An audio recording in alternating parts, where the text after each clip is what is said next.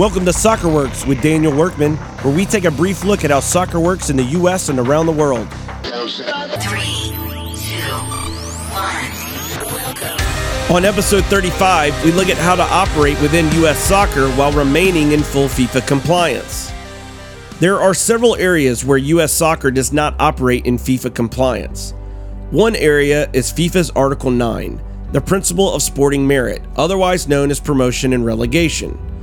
Another area is the lack of implementing FIFA's policy of solidarity payments and training compensation. We'll cover what these are in more depth in future episodes, but for the purpose of this episode, it's important to note that both of these FIFA statutes help incentivize club investment and reward clubs based on merit. The NSL and NYSL will both operate using promotion and relegation and honor solidarity payments and training compensation. How is this possible when U.S. soccer is constantly putting up roadblocks? Through voluntary participation. When a club joins the NSL and NYSL, it will voluntarily accept and abide by these FIFA rules. By sanctioning the NSL outside of the closed league professional council, the NSL is free to build a national system of connected leagues in full FIFA compliance.